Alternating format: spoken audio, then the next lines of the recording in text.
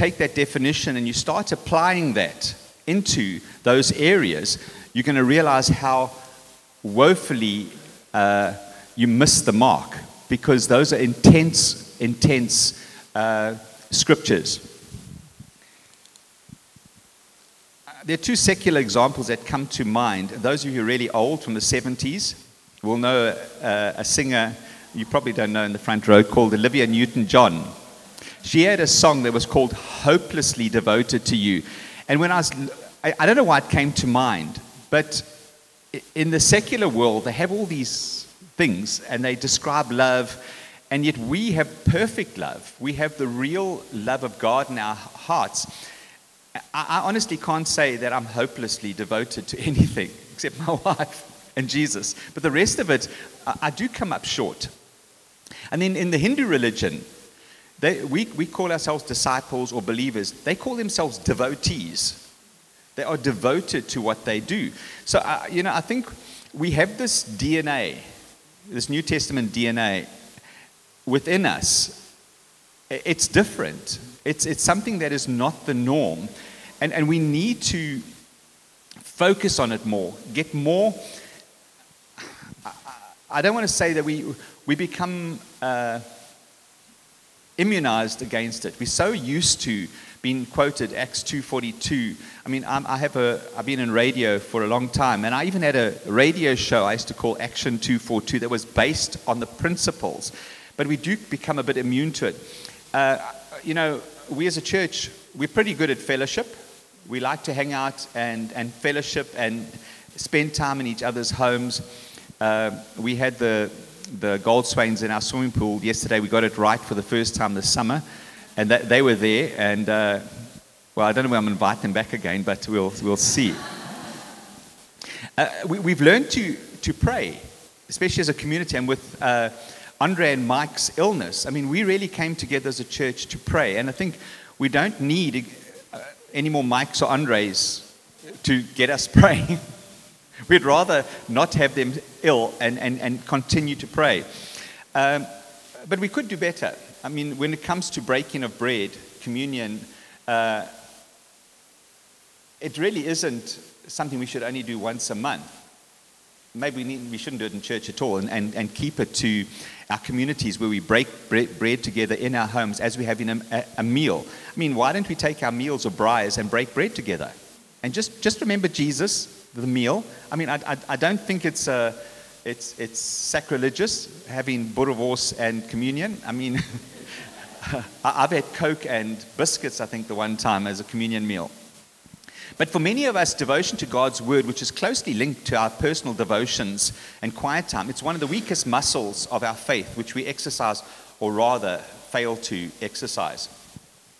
Okay, so where's this taking us, being devoted to God's word? We don't see it in Acts 2:42, if you know, probably have worked that out, and it's devoted to the apostles' teaching.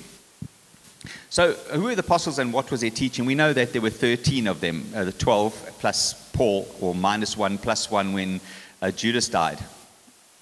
But Jesus, he took these guys and he mentored, he discipled them, he put everything into them, the essence of his teachings.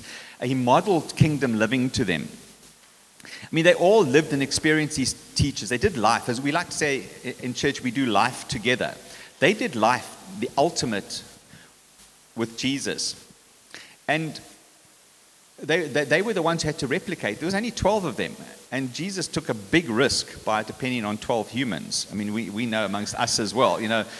If he had to depend on us, I don't know how many of the apostles would have come out of us. Although he took failures, lots of failures, and he turned them into a people of significance and substance. So devoted to the apostles' teaching, who they were, which leads to the apostles. What was the apostles' teaching? At the early stage in the church history, there were only the Hebrew scriptures. We only had maybe even not the full canon as we have it now with all the prophets. And it was at a very early stage, the apostles taught these scriptures in the light of the new covenant that Jesus had taught and interpreted for them. But for most of them, it was nothing new. All the disciples and the apostles, and we see as Paul in his missionary journeys, the guys he took along, nothing new. I mean, boys and girls attended school at the synagogue from 5 or 6. They began and memorizing and studying the Torah. Age 12, boys started doing more complicated oral and interpretation. They became a religious adult at the age of 13. Can you imagine that? 13-year-olds were actually religious adults. I see we would have one here. Students learned a trade while they were studying and entered into full ability about the age of 30. So these guys that Jesus had got together had already an understanding of the scriptures. But the New Testament portion of the Bible was under development at that stage. So as we say, they were devoted to the apostles' teaching. This was the rudimentary beginnings of our New Testament. Paul's teachings were limited physically to where he was at the time. And then he started writing letters. And as you know, a lot of the New Testament is letters from Paul and others. And we can clearly deduce that from this, that the apostles' teachings that we need to be devoted to is the beginnings of God's word in the New Testament. So what does this mean in a practical sense, being devoted to God's word? The most important factor for me is that it gives me the ability to discern what is right and what is wrong in my life. It helps me, it'll help you to discern if what I'm saying is right or wrong. Because if I say anything that's contrary to the word of God, if you haven't been reading God's word and devoted to it, you can't tell whether I'm telling you my own story or I'm actually speaking the words of God from the Bible. We must allow God's word to interpret God's word and not us. If he doesn't say it, then he doesn't say it. You know, hidden meanings, secret revelations, or obscure interpretations do just that. They must stay hidden because they're of no value to us. And if we know and we devote to God's word, we're going to understand these things. So one of the scriptures that's meant an incredible amount to me as I've grown up in the faith and studied God's word is Acts 17:11-12. You can turn there. Probably one of my all-time favorite verses. I'll read from the New Living Translation.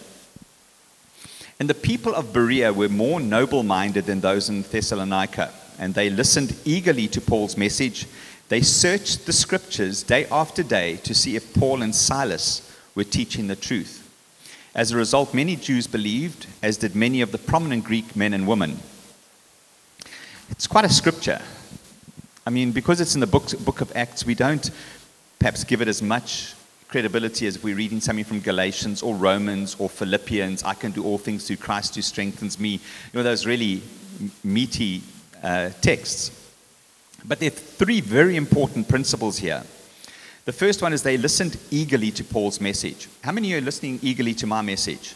Now, you know, it's not me, but when God gets someone to bring a message or your elders feel God is leading in a certain direction, we should be eagerly listening and putting it into action. I mean, that was part of my message in July, coming out of what Dylan had said the previous 2 weeks ago. It doesn't just say they listened, and based on their personal experiences made a judgment, checked a few verses to see if they lined up with their personal theology. You know, it was, they listened. They received Paul and his message eagerly, and then probably because they hadn't heard anything like this, and despite the fact that it sounded amazing, they still searched the scriptures. Remember the background I gave you that young men, adults, they knew the scriptures. Many of them knew the Torah and all of it by heart. So they knew what was there. They knew a lot of the prophecies. And my next point is they searched the scripture. I mean, this implies examination. The Greek word here is anakrino, which means to investigate, examine, inquire, scrutinize, sift, question. These are all very, very strong words. And specifically in a forensic sense of a judge who holds an investigation, interrogates witnesses, and then to judge, estimate, determine the excellence or defects of any person or thing. So he's chosen a very strong word. And then they not only search the scriptures, they search them daily. Again, another implication for us that God's word is not something you read on a Wednesday night or when you follow the text, or you don't even bring your Bible and you just read it up on the screen. I mean, that's not doing something daily. It was an ongoing process. This was a lifestyle of searching the scriptures. And that's what I think we've lost a lot of that. Do you know that at the synagogue here in Muizenberg, they get a minyan, which is 10 men together, and they still meet morning and evening. I mean, we've lost a lot of the strength of our faith. Imagine us guys meeting morning and evening, even for a short time every day. I mean, you really emphasize and focus on your faith. I mean, I've been in the services, and it is very boring, and my Jewish friends sit there, some sleep. But I mean, I think it's the action that they follow something very, very, with a devotion, without the spirit, I suppose. This was a lifestyle of searching the scriptures. You know, I don't think there's anything new under the sun. Although what they were hearing was quite new, it's no different to the barrage of ideas and theologies we get, whether it be on the internet, a new message, a video, or whatever. We face a lot more in this digital world, and we have to sift through things, which is why it's so important in our local church that prophetic words, teaching comes through the local church. I mean, that's how it was designed. You know, watching a latest teaching video from a big church in America, you know, it's not applicable to us. God is speaking to us locally. He's speaking through our leaders. He's giving direction through our elders about where he wants this congregation to go in Muizenberg, which is a village that is full of New Age, sangomas, mediums, and all the rest of it. We're a very strange place here. So we'd be very different to Los Angeles or San Francisco or New York, wherever it might be. So how do we apply this scripture, this Acts 17, 11 to 12? Let me give you an illustration from for me personally. It's always easier to illustrate. I don't mean to pop any balloons, but maybe. One of the charismatic doctrines over the years from the USA and Pentecostal churches around the world, which has been quite confusing at times, has been this whole thing of a Rhema Logos word. I've got a Rhema word from God, a Logos word, and people have, it all started with old Paul Yonggi Cho, the big Korean guy, a very respected leader, although he ended his career in disgrace and in jail. He maintained in his book, The Fourth Dimension, that we should incubate our future and hatch the results, and speaking a Rhema word releases Christ. And then according to him, it was a specific word to a specific person in a specific situation waiting upon the Lord. Now, something never gelled with me about this Rhema Logos thing. So I was fortunate to have been able to study New Testament Greek at Theological College, and Marco, where's Marco? I lectured an introductory course on the School of Biblical Studies. He did the YM School of Biblical Studies, where you read the Bible 7 times in 9 months, and you chart the whole Bible. I mean, that's next level stuff. So I had a few extra tools in my study bag, and I decided to search the scriptures like they did, the noble Bereans. And I went through every Greek word in the New Testament, logos and rhema, and I found that by searching the scriptures, there's absolutely no evidence that there's a logos or a rhema word. There's nothing. They're used so interchangeably. But what I'm saying is, I searched the scriptures diligently. Dr. Paul Yonggi Cho was an amazing Christian leader, and we take so much from people, and we say, well, if they say it, it must be true. But we as Christians, we still need to, when we hear a message, if I say something, or Dylan says something, and you're not sure, go search the scriptures, go see. And if there is an issue, go chat it over with them. Speak to your community leader or speak to one of the elders. But we need to be diligent in our devotion to God's word, not just to sit and, as came out with our last gathering, sit and receive. We are to give as well. And, so I came to that conclusion just because I searched the scriptures. And you might say, well, you had some theological training, you learned a few things, but the playing fields have been leveled. What I had, and what it took me years of study, we have now. Google is the most amazing place, and there are amazing study tools. And in preparation for this preach, and now that took me several days and many hours of study looking at each word. I did the same research now, and when I was preparing, within minutes, I came to the same conclusion. Other people had done studies. They showed the different words. They gave substantiating proof. We are able to search the scriptures more than we ever did before. I'm not saying going and seeing what another guy in a video or this teaching, but to use the tools that we have available to us that in the past you needed at theological college, and we can search the scriptures, and through that we grow, we understand. And the great thing about it is the more we study, the more enthused we get, because you're spending time in God's Word. And God's Word it's alive and active. Now, at some point, you need to say, I'm going to study, I'm going to search the scriptures, but I've got to do it from a perspective of searching and not questioning. I mean, when one of our leaders or elders stands up and preaches his heart out, and what he says, you don't say, well, I'm not going to believe it immediately until I've checked out the word, what you're saying is the truth. No, I'm not saying that at all. We still need to accept that God is speaking through leaders. He's placed godly leaders above us. He's placed people who have studied God's word and are listening to him for direction and taking us in a certain direction. But my point is that we need to become Bereans of the word. We need to search the scriptures daily. Listen eagerly to the word of God, taught and understanding, not to question, as I said, but to study, meditate, and ponder what God is saying through that word. As I said, if you do have concerns, chat with them. Mike preaches a message, and there's something that just doesn't gel with you. It might be lack of understanding. It might be a slight blind spot. What I love about our elders is that they've got clay feet. They understand that they might make mistakes. They're not perfect. But God speaks. Just a side note here. If you're preaching or teaching and you use a Greek word, know that I'll be checking it out. I have a theological library on my phone. But so we have to grow in our relationship with God's word personally. There's certain things that are corporate. Worship is personal, but in a corporate sense. But we've got to get there. You know, your personal study might be couple study, husband and wife, or getting together in 2s and 3s, or small groups. In Josh Gen, our communities, our home groups, they're not Bible studies. That's where we grow, where we learn to fellowship, do life together, bringing us to a point of biblical unity. I mean, we might do a study.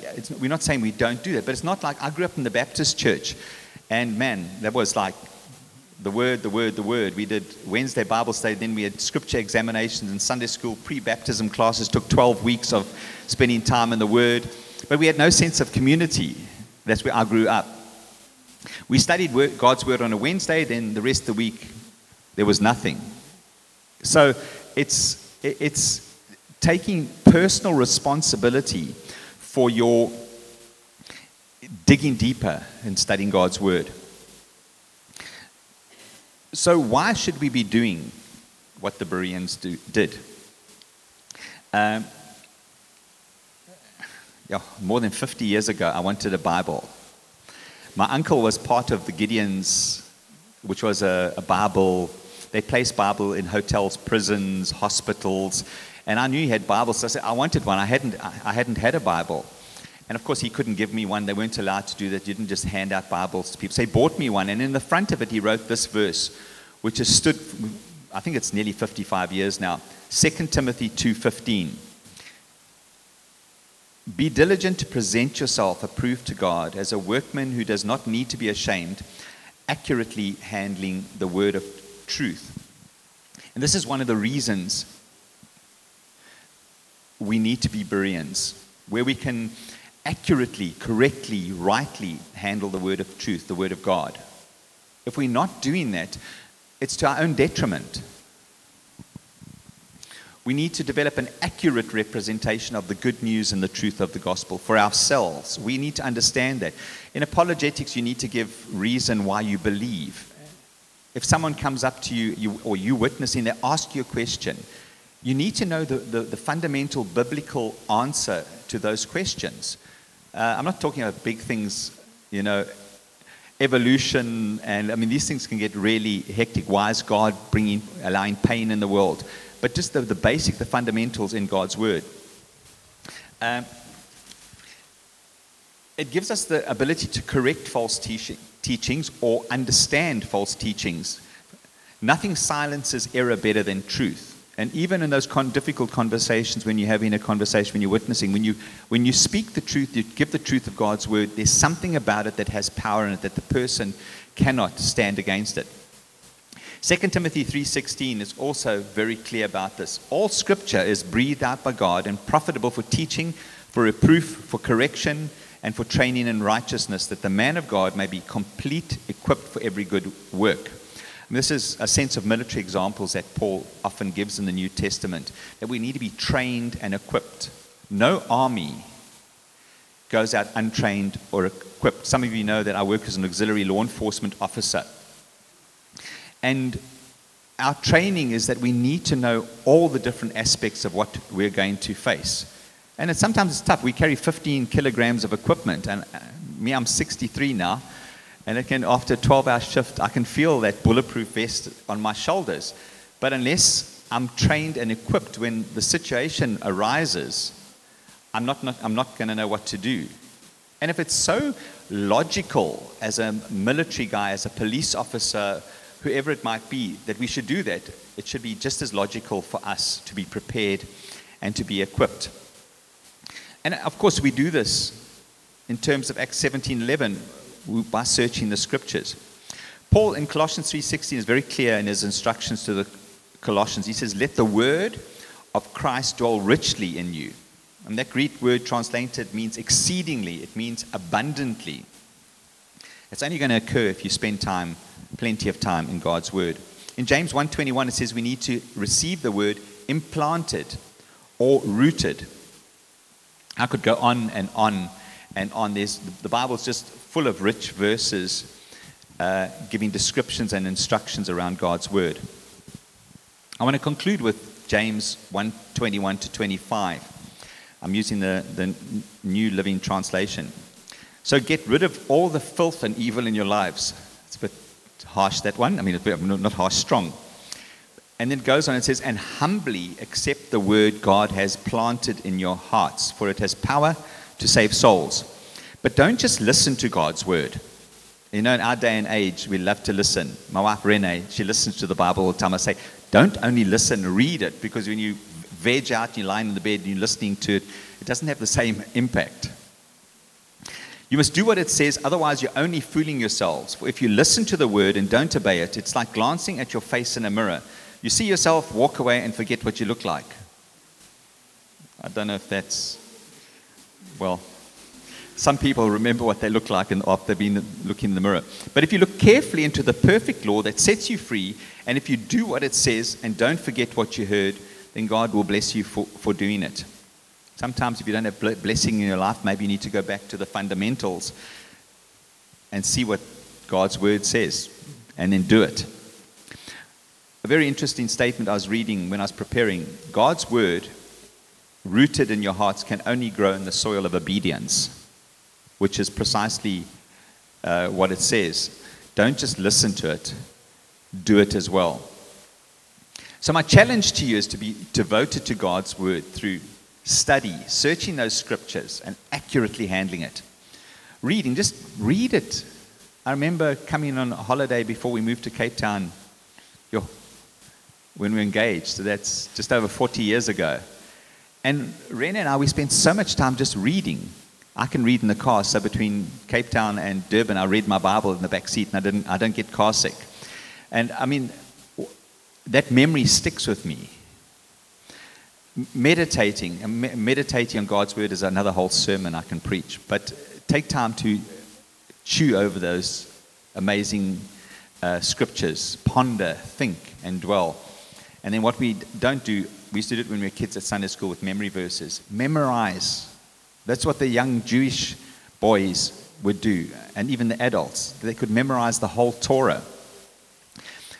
God's word has been given to us from sinning, to instruct us, and of course, to give us daily hope, especially when the trying times come.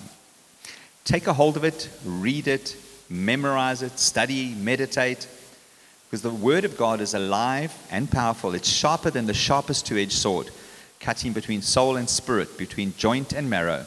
It exposes our innermost thoughts and desires. And they were devoted to the apostles' teaching, which became the word of God. Amazing. God's word. There's nothing like it in this world outside of Jesus. Jesus is the living word. Thank you.